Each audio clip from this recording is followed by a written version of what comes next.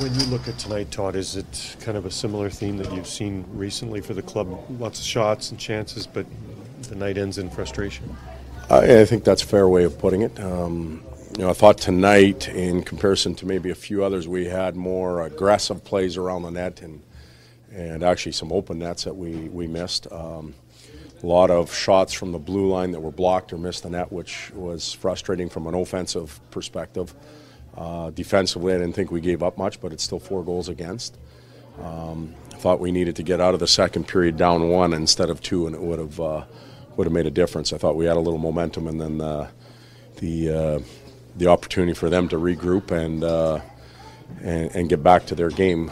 They started to win faceoffs and took us out of it. So it's disappointing, but we've got to regroup, and we'll have a tough one on Thursday.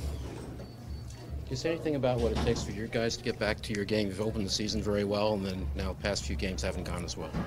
No, they haven't. Certainly in the result column, we're still doing some things that are good for our hockey club. We need to find probably 5 or 6 individuals to pick their game up, whether it's on the blue line or up front. And when the margins are so tight in this league, regardless of being number 1 or number 30, you can't get it done with average play from 5 or 6 guys. And we're not the only team in the league that finds that out on a nightly basis. Everybody does.